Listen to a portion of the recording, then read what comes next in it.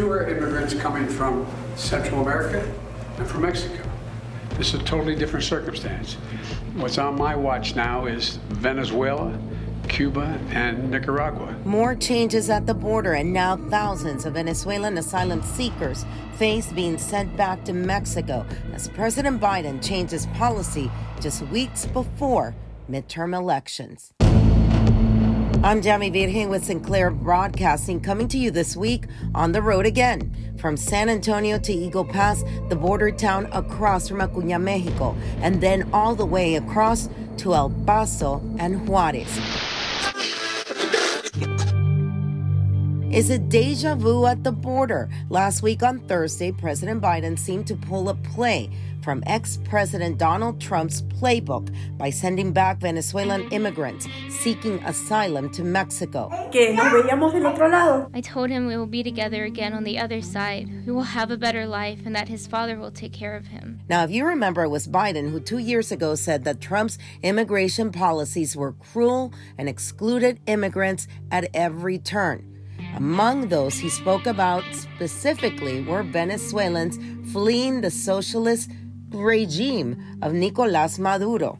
And just a few weeks before the midterm elections, Biden decided to bring back the Trump-era rule known as Title 42, but only for Venezuelans. ¿Como cuántos más ustedes dicen que vienen ahora mismo en camino? Supuestamente 20,000.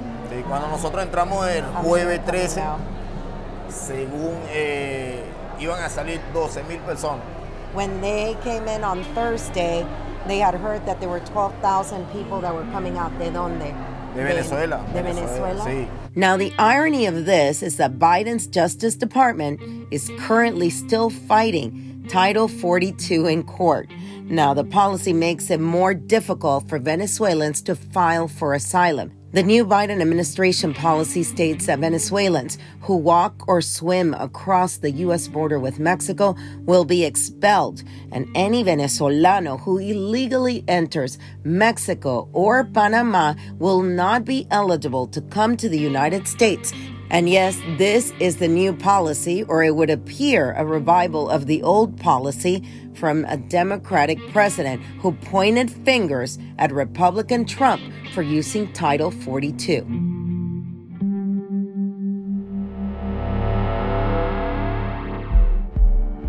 Now, last Sunday, we went past the San Antonio Immigrant Center to see if Venezuelans were still arriving after the policy change. We found that they are still arriving, but now stories of husbands and wives being separated and family units with children younger than 21 and older than 18 being expelled into Mexico, even though the child is listed in their parents' asylum paperwork as part of the family. En Panamá yo caminé prácticamente con toda Costa Rica y toda Nicaragua, sobreviviendo porque como no cargo dinero no puedo pagar pasajes, sabiendo jugándole viva a la migración que no te agarre y te devuelve. This young man told me that he crossed through Costa Rica, Guatemala, and they returned him 5 times in Guatemala. I asked him why he continued. He said to help his children and his mother and to find his American dream. Where is he going? He said towards Florida to get work where the hurricane just hit. He said he felt bad that he is in the U.S. and others in his group got expelled. It is sad when you make it to the goal line and they sent you back, he said. Yo entré hace 12 días atrás. Entré a Juárez, Texas. Another young man who entered before the policy change was allowed to stay in the country. He says it seems no one really has an idea of what to do. One rule for some and a different one for others, depending on where you cross the border or even at the same spot. Both young men say they do not understand it. Most Venezuelans cross through the Darien Gap in Panama, seeing death and all sorts of misfortune along the way. Many say they wish the U.S. government would have put out notice that this change was about to happen before they made the dangerous journey. But how many are still en route? Let me give you some numbers. From Mexico, we're hearing in the small town of San Pedro Tapanatepec in southern Mexico, there are about 14,000 immigrants, the majority of them from Venezuela. Oh, yeah.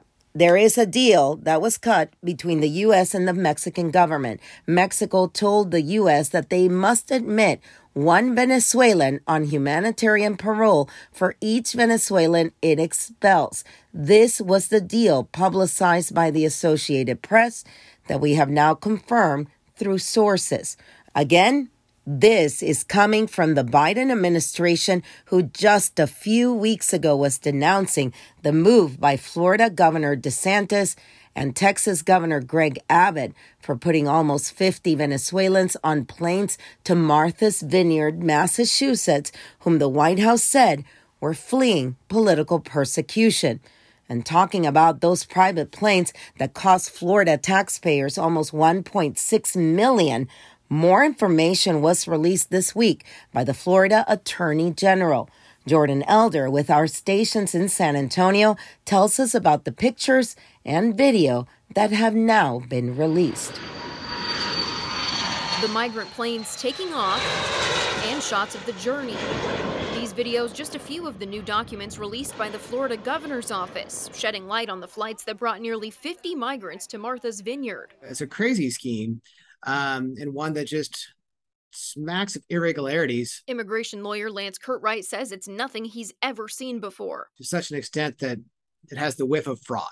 These screenshots show texts between some of Florida Governor Ron DeSantis' top staff, revealing that one of them had been in San Antonio making arrangements more than a week before the flights. Those texts also have screenshots of migrants who appear to be speaking to Perla, the woman who allegedly recruited the migrants to get on those planes. But Curtright says the documents themselves don't necessarily prove a crime.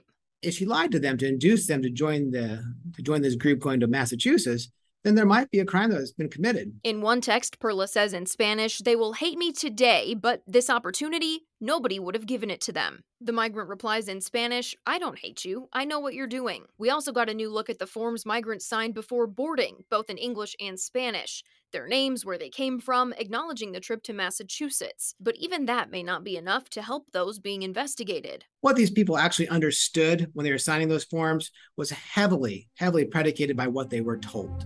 And what they were told is not being reflected in those forms. Jordan, thanks for that. Now, further south in Tapachula, Mexico, on the border with Guatemala, thousands of Venezuelans are waiting to take off in a massive caravan. Tapachula is the first city in Mexico where the migrants arrive who want to file for political asylum in the U.S. Now, if we keep going south, numbers from our sources with Senafront, which is the Border Patrol in Panama, show more than 4,000 migrants have crossed into Panama as of last Friday after going through the Darien jungle. And before reaching Darien, many are already stranded in Necoclí, Colombia. About 10,000 as of this week were stranded there before entering through the ocean and the town of Necoclí across to Panama. The U.S. ambassador to Colombia, Francisco Palier, visited the small city and told migrants the U.S. border is closed and that it would not open in 20 to 90 days, as rumor had it. Some here have opted to turn back and go to Venezuela. Others en route are following social media to see where they should try to cross into Mexico. According to a recent survey done by the UNHRC, the United Nations committee that deals with refugees, immigrants coming into the U.S. first use TikTok, then use WhatsApp, followed by number 3, Instagram, for updates on where and how to get to the U.S. And there seems to be a new route being used. Instead of Eagle Pass and Del Rio, now migrants, especially from Venezuela, are traveling towards Juarez to then cross into the U.S., into the town of El Paso. And that has caused a whole new problem, as our station, K-Fox, in El Paso, reports. You know, right now that we're working through FEMA. and you're not going to get money from FEMA and then get money from the state for the same resources. While the city of El Paso continues to wait on the federal government to reimburse them for money spent on the migrant crisis, council members have decided to cover the $200,000 a day cost by taking money from the city's general fund. Coming out of the general fund, and the White House and federal government isn't reacting fast enough. Well, we have gotten some reimbursement. We literally just put out another bill for $6 million yesterday. Looking at the numbers, do feel we need resources. We don't want to be working reactively. We want to be proactive. City Representatives Isabel Salcido, Claudia Rodriguez, and Sissy Lizárraga all called on the mayor to declare a state of emergency last week. When I asked him today why not, he repeated that he was advised not to by Congresswoman Veronica Escobar, the chief of Border Patrol in the White House. Remember, you can't get funding from two different entities for the same thing, and that's important. So I would get federal funding and reimbursement from the federal government. Why would I go somewhere else to get additional funding? City Representatives Rodriguez and Salcido say there was a better way than spending our own money and hoping the federal government pays it back. I keep hearing that this is not a political issue and we're trying to keep politics out of it. Unfortunately, it is a political issue. For me, I'm here to look out for my constituents and their concerns. I think we need to look at the numbers, and the numbers don't lie. So we need to look at the numbers and make the best decision that's going to be the beneficial to the residents of El Paso while still maintaining humanitarian assistance. And while the popular area to cross now seems to be El Paso, Eagle Pass, Texas, still is feeling the effects as people continue to cross, but not in the record numbers like we saw earlier this summer. Over 1,000 immigrants being processed a day in the Del Rio area of operation for Border Patrol. But has the flow of immigrants really slowed down in Eagle Pass and Del Rio? We're now joined by State District Representative Eddie Morales out of Eagle Pass, Texas. Thank you for joining us. And we are actually driving down 57, heading back towards San Antonio. Thank you again for joining us. What are you seeing right now in your district as far as the change in policy towards the Venezuelans? So, Ms. Yami, thank you for having me on your show. Yes, yesterday we received some interesting information with respect to the numbers here in Eagle Pass, which is my hometown and Maverick County represents the largest county in the district. And so we saw and we were informed that there was a drastic drop in the number of migrants that had come through in the last several days. And we understand that now a bigger influx of migrants is taking place on the El Paso sector. As you know, after redistricting, my district, District 74, they added a portion of the northeast portion of El Paso into my district. Correct. District 74 is the largest House district in the state of Texas. When the constituents vote for me, they send me to Austin to pass legislation. We have over 750 miles of a shared border with Mexico, and I represent, as the state representative, I represent 9 out of the 14 counties that share a border with Mexico.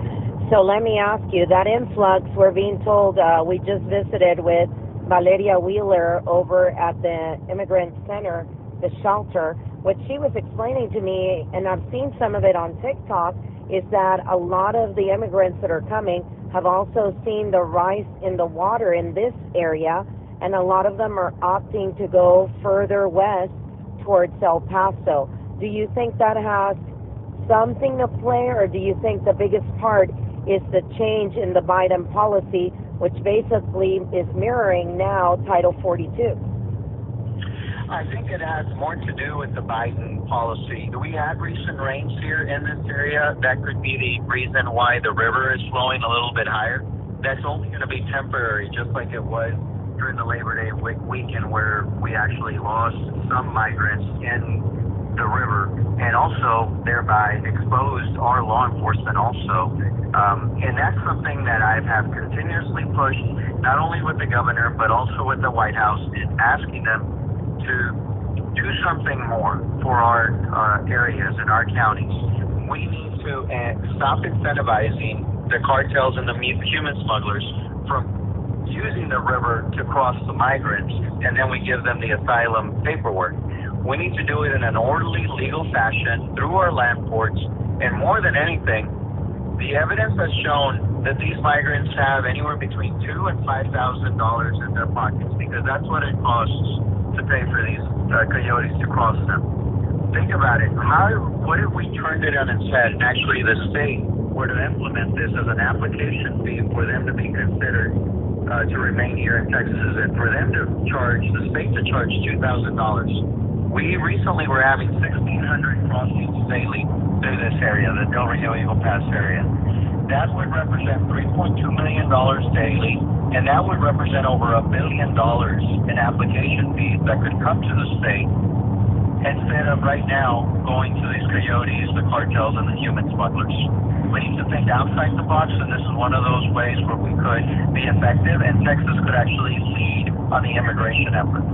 Let me ask you this. As far as, and I can tell you, I've spoken to many Democrats who are extremely upset at the Biden administration, saying that this looks like a midterm tactic that is probably going to end up backfiring.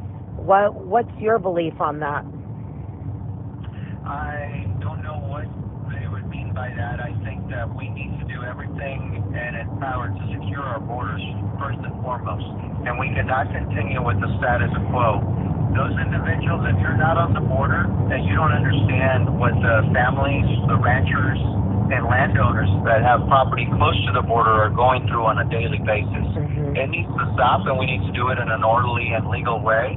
And it needs to be done through our land ports so that we don't expose our hardworking law enforcement to the elements out there on the river. How difficult do you think it's going to be the way that we are right now? Because what's happening in Washington is ruling what happens to your constituents that you represent, who actually live on the border when many people have never even stepped foot on the border.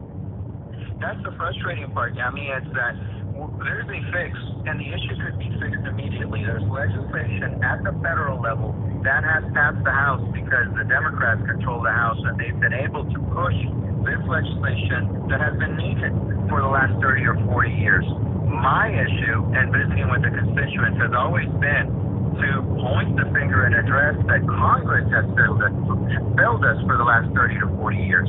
They have not done and taken part in submitting bills and getting them passed to effectively address the immigration reform policies and the revamping that we've needed for over 30, 40 years.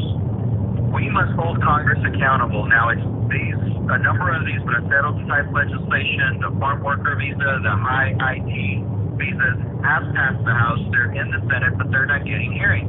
We need to have our constituents call our U.S. senators and ask them, are you going to pass this through? And if not, there's a chance and a way that we can make a change to make sure that somebody is in place to make that vote and to make sure that we end this migrant surge. It can be done tomorrow and stop costing the federal government billions of dollars and stop costing Texas billions of dollars. And it's frustrating whenever we have a solution, but yet we have a certain faction of the Republican Party that just wants to keep using this to drum up their base with no actual foresight in wanting to actually eliminate the issue or address the issue. They just want to fearmonger. They want to haul out their base, but they don't have a solution for it and don't even want a solution, because then what's going to happen in 2 years when they need to bring this back up so that they can get their base to come out and vote again? And it's sad because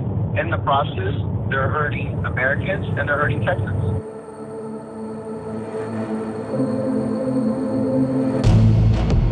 That's all for this week's episode. We want to thank you so much for joining us again for this segment of Immigration Crisis, the fight for the southern border.